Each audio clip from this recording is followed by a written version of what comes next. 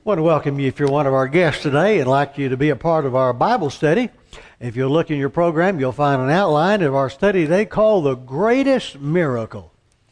You know, it was the miracles of Jesus that really opened up people's heart.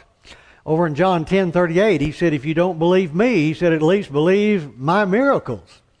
Sometimes people, though, don't really believe in the miracles of Jesus. There was an atheist one time who was talking to a Christian, and he said to him, do you really believe all those miracles in the Bible? And the fellow said, yes, I do. He said, do you believe that Joshua really made the sun stand still? And the Christian said, yes, I do. He said, well, how'd he do it? And he said, I don't know. But he said, I get to heaven, I'll ask him. What if you get to heaven and he's not there? He said, well, then you could ask him. You and I need to realize the power of the miracles of Jesus. In fact, in the New Testament, there are 39 different miracles that are recorded by our Lord and the things that He did to influence people, to let them know that He really was the Son of God. And the message He brought was the message that God wanted brought. You see, the greatest miracle, I think, is the raising of Lazarus in John chapter 11. And the reason I think that is the greatest miracle is that was the one that really pushed the religious leaders over the edge to decide that Jesus must die. In fact, they said not only would Jesus die, but we also ought to kill Lazarus as well because he has been resurrected by the Lord. James Boyce, in his 4-volume commentary on the book of John, when he came to this story in John chapter 11 of Lazarus, he said, we now come to the most impressive miracle in the gospel, the resurrection of Lazarus. So what I'd like you to do today, I'd like to take our Bible in John chapter 11, and I'd like, if you would, with me to follow that story of the resurrection of Lazarus, the greatest miracle, I believe, in the New Testament. Well, first of all, we find that John introduces us to his characters. That's in verses 1 and 2. Now there was a man named Lazarus was sick. He was from Bethany, the village of Mary and her sister Martha. This Mary, whose brother Lazarus now lay sick, was the same one who poured perfume on the Lord and wiped his feet with her tears. He said, now, I want you to know who we're going to be talking about. Now, if you go to a ball game or if you go to a play, you like to know who the characters are. And the characters in this story are Lazarus and his two sisters, Mary and Martha. Now, we don't know anything about Lazarus except what we find in John 11 and in John 12. Now, there is another man over in Luke 16 named Lazarus, but he is a beggar and undoubtedly not this man that Jesus is here dealing with. These two sisters were very hospitable. I mean, they had the gift of hospitality, and they would open their home, and Jesus would preach in Jerusalem, and then in the evening he would come back to the little city of Bethany, which was about 2 miles outside of Jerusalem, and that's the place that he then would spend the day. Now, Mary was known because she was the one who put the perfume on the feet of Jesus.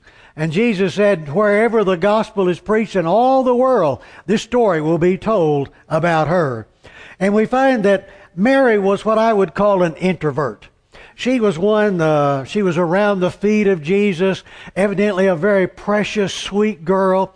But on the other hand, her sister Martha was what I would call an extrovert.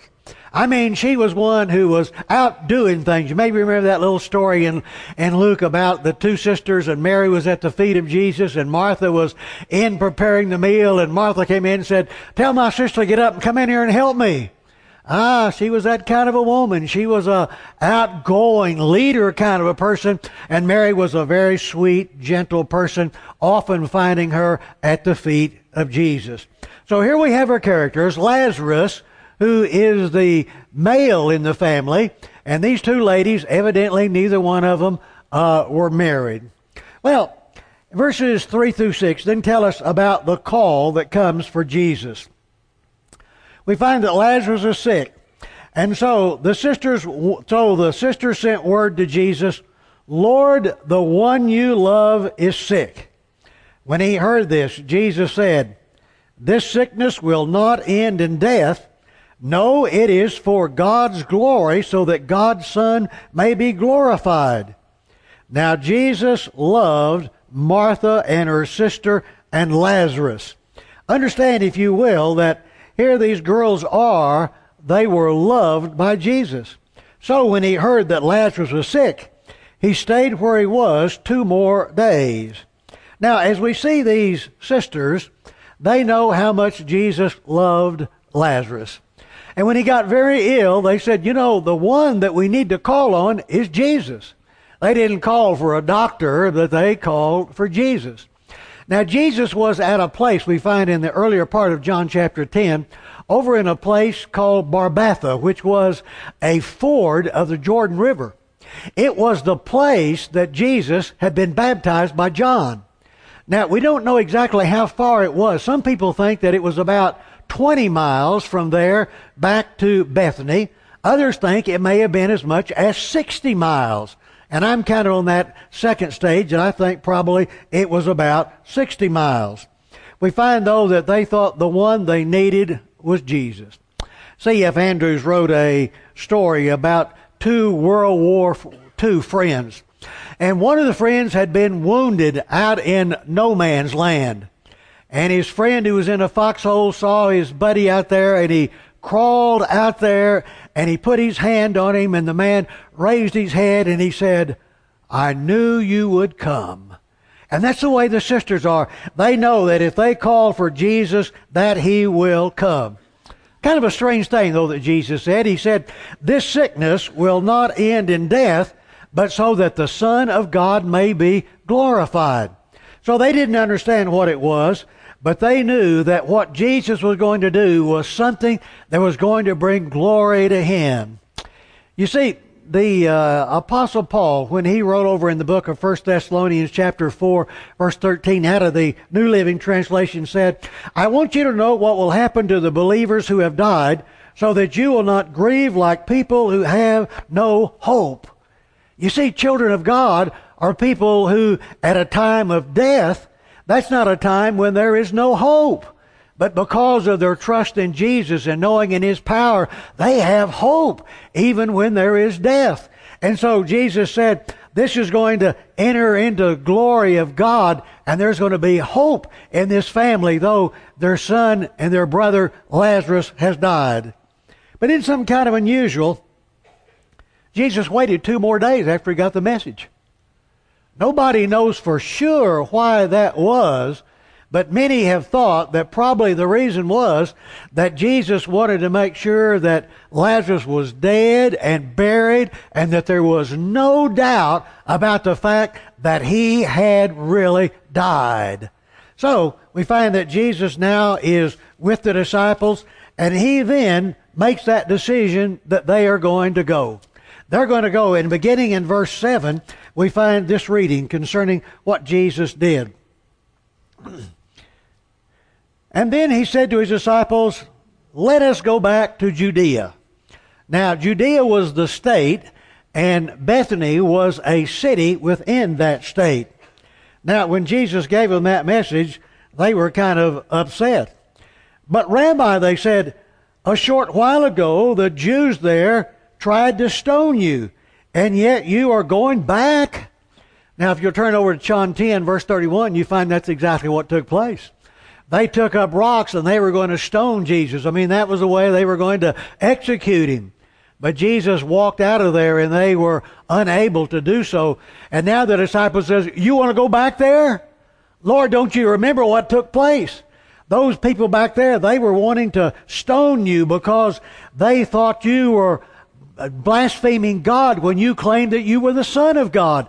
Lord, surely you do not want to go back there.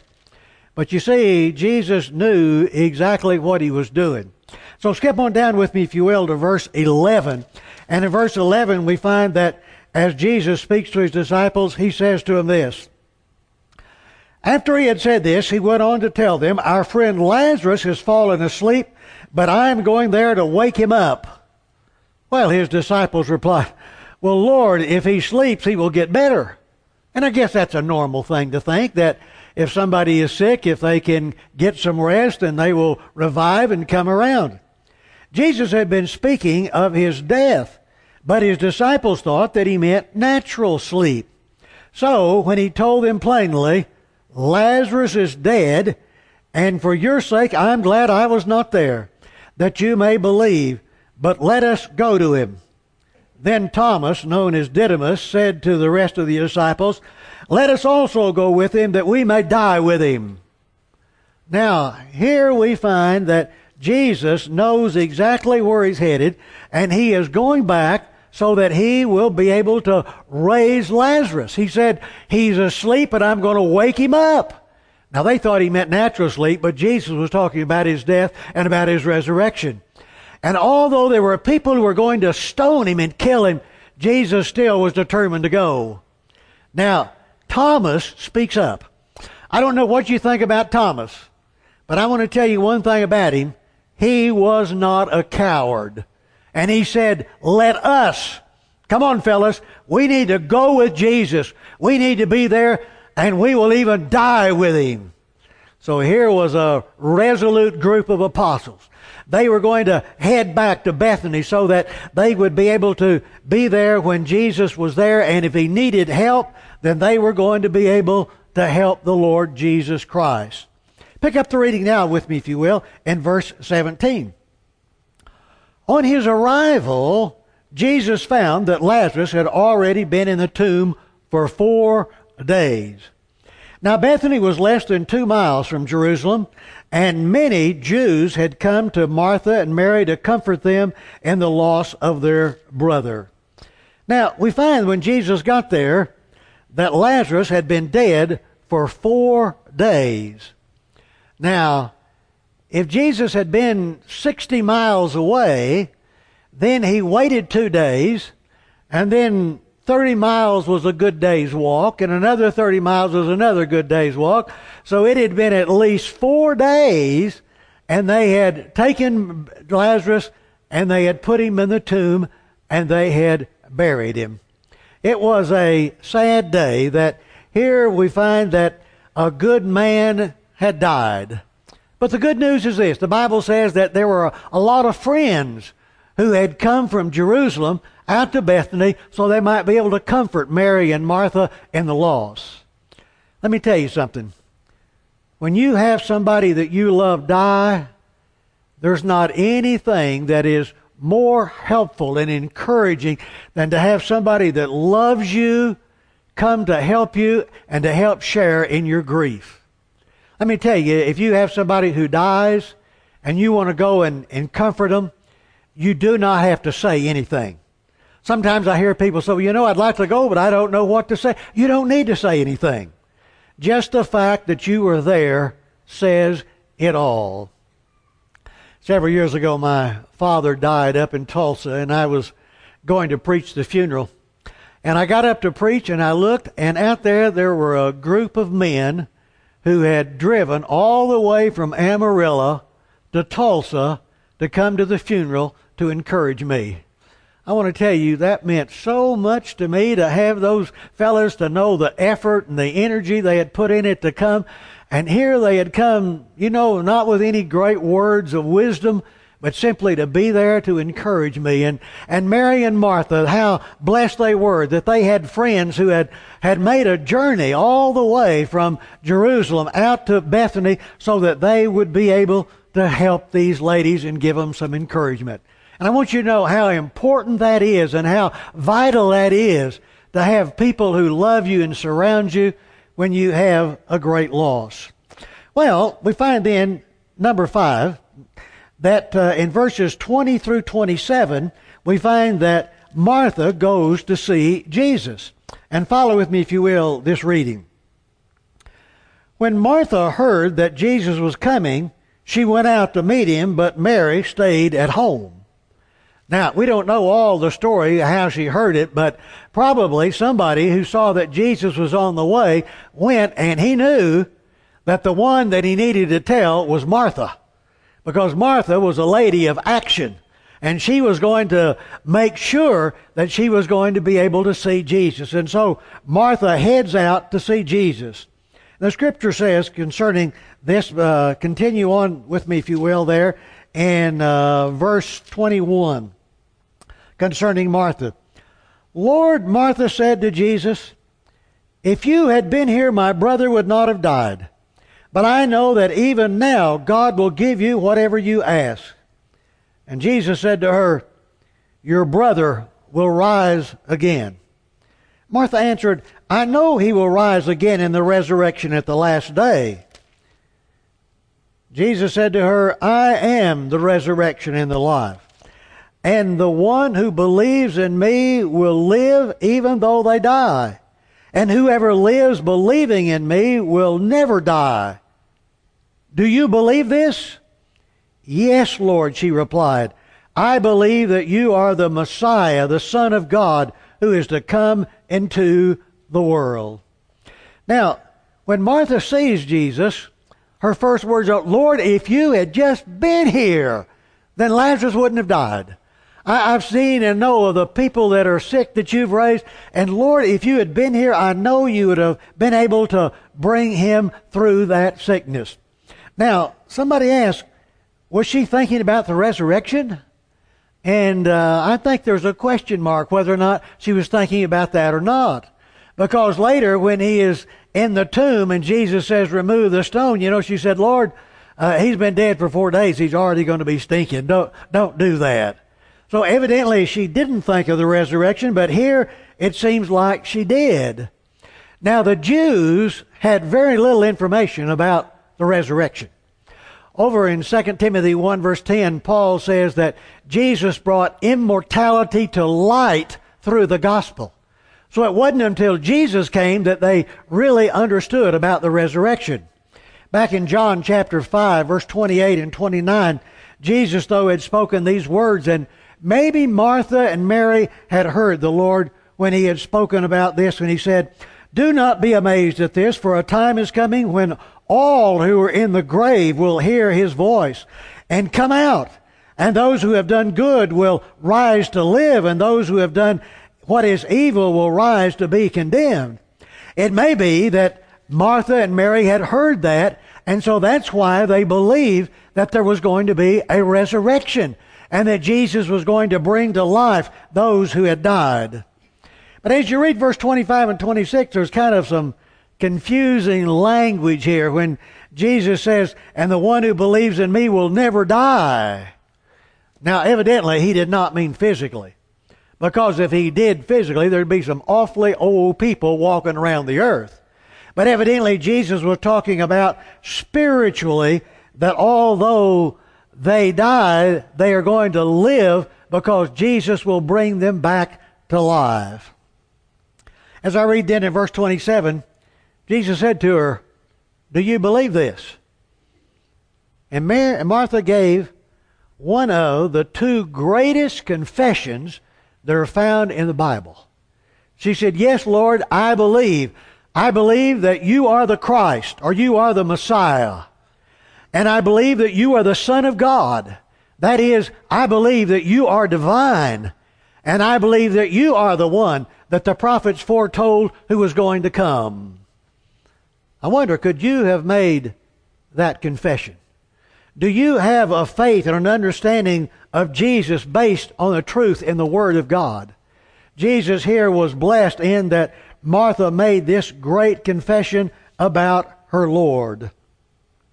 We find then that Jesus, number 6, is going to head to the tomb. And begin, if you will, with me in verse 28, and we see these words. After she said this, she went back and called her sister Mary aside. The teacher is here, she said, and he is asking for you. When Mary heard this, she got up quickly and went to him. Now Jesus had not yet entered the village, but was still at the place where Martha had met him. When the Jews who had been with Mary in her house comforting her noticed how quickly she got up and went out, they followed her, supposing that she was going to the tomb to mourn there.